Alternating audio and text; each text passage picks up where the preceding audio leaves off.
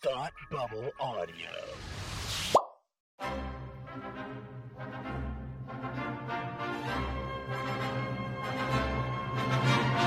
Look, up in the sky! You will never find the more wretched hive of scum and villainy. Welcome to Beer with Geeks with Tim and Frank. Who are you? I'm Batman. I am Iron Man. Your friendly neighborhood Spider-Man. Hi, Christopher. I'm Nero. My name is Inigo Montoya. You're a wizard, Harry. A couple of guys with a couple of beers and a whole lot of pop culture nostalgia. Make it so, number one. Ladies and gentlemen, the Beatles. Named the dog Indiana. Life finds a way. I am serious. And don't call me Shirley. Now sit back and crack open a cold one, because it's time for Beer with Geeks. It comes in paints. Shaken, not stirred. Great Scott! I was way off. I knew it started with an S, though. Hi, and welcome to Beer with Geeks, where two geeks geek out with beer. I'm Tim, and with me, as always, is my man shaped like a Omega Hemodron. It's Frank. How are you today? Squid? Yeah. Squid? I nailed that. I nailed it, didn't I? You did. You nailed it. Totally. Yep. Omega Hedron. Omega. Omega Hega Frigga Naga Frigganum. Anyway, whew, that was tough. Frigganum. Frank, how the heck are you today? I'm doing pretty good. I'm doing pretty good. No baby yet. As of this recording. So few weeks to go. But we will see. We will see. Heck, by the time you hear this, there probably still won't be a baby, most likely. But that's it. I'm drinking a beer that I'm eager to share with you because it is not a beer that you can get anywhere. I picked it up at a local brewery, or brew pub actually here in town, and so it has no distribution or anything. But I was excited to bring some home with me. It is the Chapel and Main Ponyhof Pilsner. Chapel and Main is a local brew pub here in town. We went there for dinner a few nights ago, and I picked up a 4-pack to bring home. And this Pilsner is very refreshing. I've really been into the lagers and Pilsners lately, man. And it's it fits the bill. It fits the bill. It's everything you want. I mean, you're speaking my language with the lagers and the Pilsners. Yeah. Like that's my sweet spot. Yeah. And I like most beer, but that's my sweet spot. So I have a special beer that I'm not going to drink this week. I was going to drink it. It was given to me quite recently, and I was all ready to do the special beer. But then I looked in my fridge and realized that I had older beer that I had to drink first. So that one's on the back burner, but that's just a tease because it's got a cool story attached to it, which is why I'm teasing it. But for now, I am just drinking a Sam Adams Alpine Lager. Nice. Speaking of, yes. So we got a Pilsner and a lager. Yes, indeed. The two things that you are into right now. Yes, exactly. Yeah. This Alpine is great though. It might truly be one of my favorites. Yeah, I really, really enjoyed it. I need to pick up more of those actually. Because you turned me onto that, and I need to. I quite enjoyed it, so I need more of those for the summer. Mm-hmm. Yeah, man. Listen, Frank, speaking of things we enjoy, it's another episode of Superhero Slapback. Superhero Slapback. Something. I don't know. We don't have a theme song for this. Yeah. No, we don't. Do we have a theme song? No, we don't. No. Slapback, baby, slapback. Slapback. There we go. Slapback. I don't take crap, except when I watch crappy superhero movies. Yeah. And here we are with maybe not the worst one, but it ain't good, Frank. It's not good. And that movie is 19 Black Blacks 84. Supergirl 84. I knew it was pre Quest for Peace, but I couldn't remember exactly where. And truly, in the declining scale of super family movies, it fits right in snugly between Superman 3 and 4. Honestly, yes, it really does. It fits in terms of quality across the board. Like it is a gradual decline from Superman 2 to 3 to Supergirl to 4. Yep. Mm-hmm. Yeah.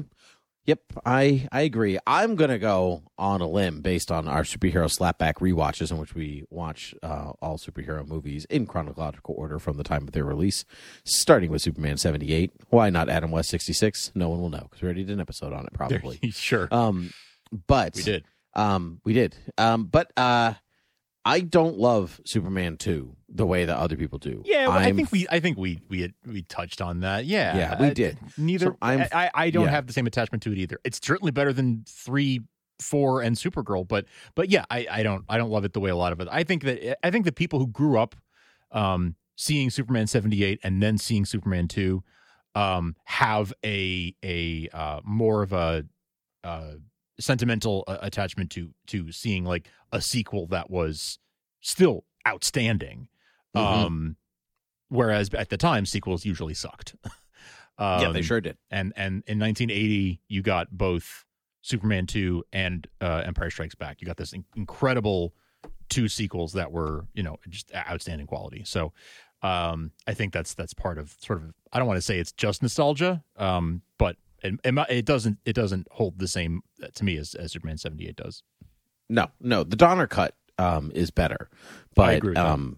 But anyway, so it slides from 1 to, for me it slides from 1 to 2 to 3 to Supergirl to 4. Yeah, and I thought it started strong. This is the second time that I've seen it. The first time was before we started watching and podcasting about Supergirl on Supergirl TV Talk. Yes. In fact, we reviewed it back then. If you want to listen, I'll put a link in the show notes if you want to listen to our review from 2015. What do we sound like? We're so young. I actually listened to it. Did you? Right after I watched the movie. Yeah. What did we say about it? Has my opinion changed? Well, we'll see. I mean, no, we both thought it sucked then.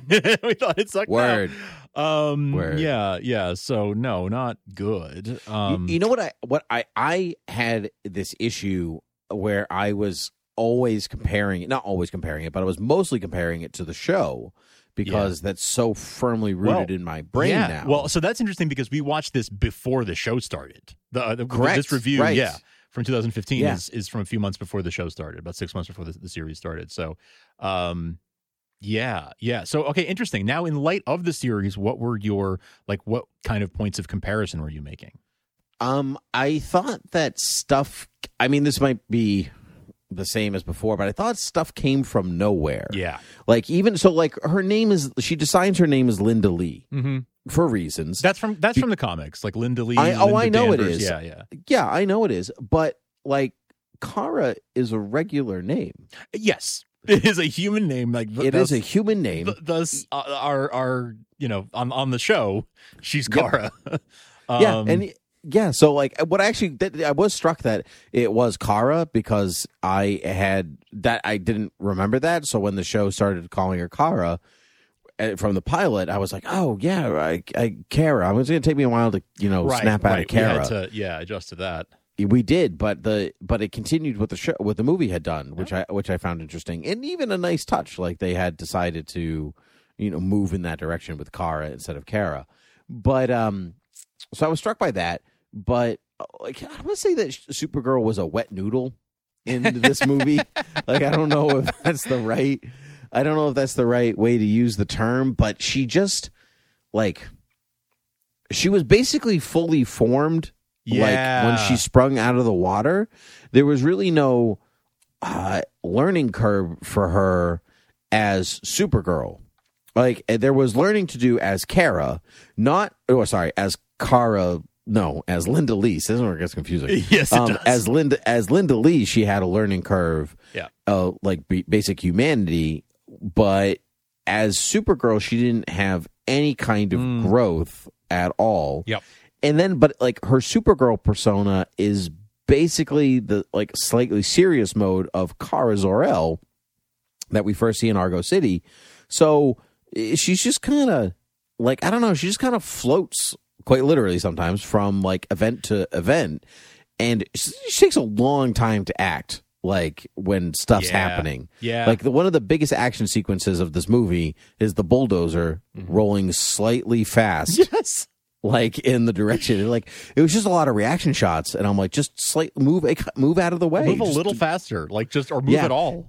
It kind of reminded me of the scene from the first Austin Powers movie where they're on the steamroller and he's like, move out of the way. And there's a guy just screaming, no. And you see he's moving so slow and he doesn't move and he gets crushed. That's kind of what this felt like to me. Yes. Yeah. That's kind of the whole movie was just, and I feel like I was the guy getting crushed. I could have stopped it at any time, but I just kept, it just kept rolling over me. I know. What struck me right from the beginning, and I think it struck me the first time too, is like, Peter O'Toole, what are you doing in this movie? So you said the same thing in 2015. Did I see? Yeah, totally. Because that's true. Because it's like, what the hell is he doing in this movie? You're Lawrence effing Arabia. Right? Like, what are you doing in this movie? Honestly, from his perspective, it's like he didn't have to do that much to get probably a decent payday, and sure. you know, he probably only showed up for a few days of filming, like Yep. a great deal for him. In some ways, I get why he's following the Brando, Alec Guinness. Like, I'm the wise, older, experienced, highly sought after and qualified actor to give some kind of prestige to these proceedings. And so I understand that, except that Superman 78 and Star Wars are good. Yes, exactly. Exactly. But I mean, it is stunt casting by the producers, the Salkinds, who also produced the first 3 Superman films. You know, they're pulling they had, look, these guys had a bag of tricks, and they just kept coming back to the same tricks because that's what they sort of knew to do. They had no real passion for making movies. They were essentially investors, and they looked at everything as a business transaction of, I will buy the rights to a story and make a movie that will make me a lot of money. And they were very sort of what's the word? They were very business-like about it. I can't think of the word I'm thinking of right now, but like there was no sort of clinical, I think is the word that I'm looking for. They were very clinical about everything. It was not about the art of it or even the science of it. It was about, how can this thing make me money? But here's the crazy bit. It's not good, so it will not make you money. The thing is, they didn't know what good was. Like, they could read this script and read the Superman 78 script and not see a difference between it. And that's the truly maddening thing about it, is that they were not really movie makers, like, or they didn't really have an appreciation for what makes a good story. Like, what's the difference? Or potentially literate. Right? I mean, honestly, one would think, because they are this film, like you said, she doesn't really grow. Like, she's essentially the same at the end as she was at the beginning. She takes a detour through learning how to be Linda Lee, but like Kara Zor-El on Argo at the beginning of that movie versus at the end of the movie, she's really the same. Like, she achieved her goal, I guess, of getting the Omegahedron back, but like, that's it. She didn't change. She just sort of, it goes back to how she was, and she did heroic things along the way, but sort of almost by accident. Yeah, it's even the confrontation with Selena, Selene. Yeah, like, even the confrontation between them is like forced. Like, it's obviously, it's so obvious she's just supposed to be magic wielding Lex Luthor. Yes. Like, it's the same type of like, oh, you foiled a thing that I was doing. Yes. And now I hate you. I'm like, interesting, but it doesn't ring true, because like her character, like Celine's character, is rather flawed herself, and like she's just like, they don't know what they don't know what they're doing in terms of magic either, and they're like, the shadows will take care of it. It's just flubby science and it's flubby magic, and the two don't really mix well together in the story. Do you ever feel like when you watch something like that is sort of, I mean, think of like a Mystery Science Theater 3000 movie, right? Mm-hmm. Do you ever feel like the writers or the producers or whomever, people behind those kinds of movies creatively, I kind of feel like it's an insult to the audience's intelligence, that they're like, nothing has to hang together, nothing really has to make sense, because these idiots will take it, will watch anything. Yeah, I find that insulting. If that is the way that people have thought about making these stories, then yeah, I do find that insulting, because like, if there's something flashy and explosive, then they won't notice. Yeah. Unfortunately, sometimes that's true. Sometimes, but yeah. I mean, many people sort of accuse Marvel films, for example, of being like, oh, flashy, but like they're not really that. They're not saying much, or they're just they deflect with quips instead of doing anything heartwarming and things like that. But the fact of the matter is, they do tell stories. Like they do have characters that grow and build on each other, and over time they and the story usually hangs together and like it's so coherent and yeah. Yep. If you don't enjoy it, that's another thing. But it is a coherent story that has a beginning, middle, and end, and has a character arc and all that stuff. This doesn't really have that. No, so like maybe Marvel like takes like maybe it shoots a lot of coverage and the actors aren't all on the set at the same time, so you do a lot of close-ups and back and forths and but it's not like it wears its theme on its sleeve and whatever else. But truly, they're meant for children most of the time. Like all children's movies do that. Yeah. Like that. Like you don't sit a child down in front of, I don't know, something that doesn't do that. Lawrence of Arabia. Phantom Thread. Like a Paul Thomas Anderson movie and be like, here, child. Yeah, here, kid. Here, enjoy. No one will speak for 30 minutes at the beginning of this movie. Yeah. Like that's, those movies are for adults. Yeah. They want you to string together your mind. You have to bring it along for the ride. Marvel's not interested in that. That's not what's going to make the money. That's fine, but they still deliver an entertaining, cohesive product. Yes, exactly. Supergirl doesn't deliver almost any of those things. It's not really entertaining or cohesive. No, there are moments of it that are that can be entertaining. Yes. When she first arrives on Earth. Her little learning to fly. That was a nice sequence, and it's a nice sequence. The flying effects were decent, not as good as Superman 78. You can, in fact, in one shot, you can literally see the wires. I didn't notice that, but I was watching on my phone a lot, so literally, that's okay. They didn't even, you can actually see the wires gleaming in the sunlight in a couple of shots. Ooh, but no good. But that aside, the flying was actually pretty decent. It's nowhere as bad as Superman 4, which we'll get to soon. Yeah, that might be the next one, actually. Might be the Swamp next Thing one. 2 might be the next one. Oh, I think Swamp Thing 2 is next, and then... You Return of Swamp Thing. Yeah. Anyway, that's I'll look that up before the end of the episode to make sure. But you're right. It's part that... not all the effects hold up the way that... But obviously their budget's not as big. You can just tell. Right.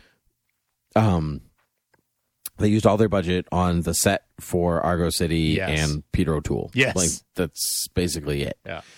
I did find the stuff at school rather amusing. The Linda Lee stuff. I liked the stuff with the principal. And she writes the note for Clark Kent, her cousin, and she just knows so much, which is being in Argo City. I know all the time. How does she know Clark Kent is Kal-El? How does she know any of these things? I don't know. It doesn't tell you. And there's a difference between the movie letting you figure things out and then not giving and not presenting characters the opportunity to even know those types of things ahead of time. Right. If she was already on Earth, I would maybe believe that was true. Sure. But she was a little secluded now, wasn't she? Never left that Argo City. Didn't know what a bra was, but knew that Clark Kent is Kal-El. Didn't know, Correct. all kinds of basic things, but knows English. That's because there's no undergarments in space, Frank. We know that because of George Lucas. George Lucas did tell us that, yes. But there is gaff tape. Yes, there is. As Carrie Fisher told us. Mm-hmm. There's a lot of that is, and that goes back to it not being cohesive, right? Again, it's just sort of it doesn't need to make sense. The kids will find it entertaining. But there's just long stretches where nothing happens. Yeah, and absolutely. That's a movie that is entertaining that it doesn't have any substance usually has an action sequence every 10 pages. Sure. And that action sequence might actually be good. Yeah. And in this one, we don't get that or amusing characters or anything. Yeah. I do think actually the dynamic between Lucy Lane and Linda Lee is pretty good. Yeah. That's not bad. Yeah, that's interesting. It's an interesting way to bring in Lucy Lane. It sure is. Yep. And by extension, Jimmy. Which kind of it's the interconnected cinematic universe before that was really a thing. Christopher Reeve was supposed to make a cameo in the film. But he? But didn't. Yeah. So they went with They went with I Mark have a McClure vague memory of you instead. saying that to me back in 2015, Probably in 2015, and I yeah. have forgotten that information. So tell me again why he's not in it. So, I don't recall why he's not in it. It may have been a scheduling conflict. He may have been working on another film, or it might have been a money thing. Honestly, I don't remember. But when he couldn't do it, they got Mark McClure instead, and of course you see the poster with the image of Christopher, which is funny, always funny to me because that's literally a poster, a promo photo from Superman the movie. Like it's correct. So it's just so sort of meta to me that it's like, it's essentially a poster for a movie, more or less, in this series. So it's kind of always funny to me to see that. But what I also found weirdly amusing is that like Lucy was like, yeah, my sister's kind of got a thing with Superman going on or whatever. And I'm like, but where we left you off in Superman 3, that wasn't necessarily entirely true. Sure. Yeah. Yeah. That's right. Yeah. So I don't know. I don't know. It was interesting also. I went back and listened to our interview with Helen Slater. Who was lovely. Oh, she was so lovely. And it's so listening back to that interview, obviously even if she has negative thoughts about the movie, she's not probably going to share them with us. But she was very young. She was like in her, late teens, early 20s when she did this, and she talked about it with such, excitement still, and such, I don't think, I didn't get the impression listening back to that interview that she thought they were making a crappy movie. Do you know what I mean? Like there was a feeling of, this is a major Hollywood production. This is another sequel to the, blockbuster Superman series. And they were taking it seriously. Like this was meant to be taken seriously. And at least she gave us the impression that she took it very seriously. Everyone around her took it very seriously. Wow, what an honor to work with Peter O'Toole, like all that kind of stuff. She was about 18, 19. I used my one look up. Cool. Yeah. So there you go. So it's not like it was being cranked out like a factory or something, right? Like care was taken. I just don't know that the people at the wheel knew what they were trying to make. No, and or even how to. It's the story. Truly, it's the story. It's the story because I don't think like everybody in the movie I find serviceable, as like everybody's on par with one another. I mean, Peter O'Toole's better than everybody, but as far as like the cast is concerned, everyone's just kind of doing their best. Like I don't is like Faye Dunaway doing her best. No, she's certainly done better. But she's not. The part is not good. No, you're right. So, it's not written well. That's fair. Yeah. No. So, and you got to kind of go with the direction that is given to you in some respects. Yes, that's totally fair. Yeah. So no, she's not good. But at least you've seen her be good in other things. Yes. Natalie Portman is not good in the prequels. Right. But she is an excellent actress. But that's George Lucas's fault, not Natalie Portman's fault. Right. So that's right. So my point that this is maybe not Faye Dunaway's fault. This is fair. People behind the camera were not necessarily incredibly interested. Yeah. No, that's true. Point taken. Yeah. It's just, I'm so glad that we rewatched it for Superhero Slapback, and I'm so glad that I will probably never watch it again. Yeah, I don't know when. I don't see why I'd watch it again. Like I've watched it. This is maybe my third, fourth, no more than fifth time seeing it. Too many times, Frank. Too many times. That's already too many times, and like two of them were for podcasts. So like I'm done now. I'm good. Mm-hmm. I've had my. I'll listen to this podcast and the one we did in 2015 and the interview with Helen Slater if I ever want to relive it. But I don't need to watch the movie. Nope. What I actually go back to the Supergirl show. What I have to commend the show for that the movie kind of got stuck in is making Kara and Supergirl a character to care about. Yeah. Because she just kind of floats between stuff, and she's not unlikable by any stretch of the imagination. No. Helen Slater is incredibly likable, and you do like root for her, but she just kind of exists. Yeah. And you don't see her really going anywhere outside of the state of being to which she's already in. Yes. And you also don't really see her change the world around her, because there are really two types of interesting characters. Ones that stay exactly the same and shift the entire world around them, like Jack Sparrow maybe is a good example of that. The world just revolves around, the world changes because of Jack, but he just remains a constant. And then you have characters that, do have some kind of incline or decline in their characterization, and in what they are capable of and do and the actions that they make. And she's neither of them. Like, the world doesn't really change outside of her things. Yeah, she saves the day. Sure. Okay, that's fine. But she also doesn't change herself. And so she just kind of exists. And so I like that. I mean, I know it's a television show, but even from like the first episode, there's a growth in an arc to what Kara is interested in and what she's doing, and making her two identities kind of work for the audience. And this script did not allow Helen Slater to do that. Yeah. I agree. I kind of wonder what they might have done if this had gotten a sequel. Like, what would the next adventure be? Would they have gotten, her to team up with Superman? Would they, like, what would a sequel to this movie have looked like?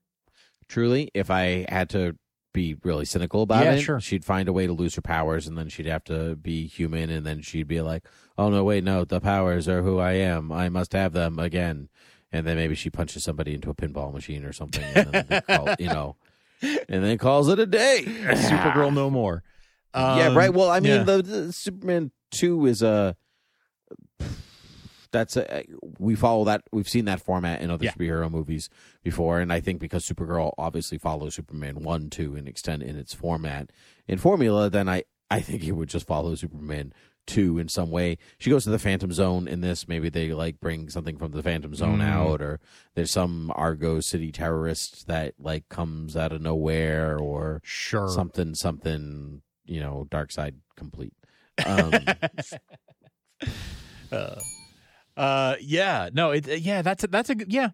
actually a very, very good guess that they might have just done a Superman 2, use that as a template.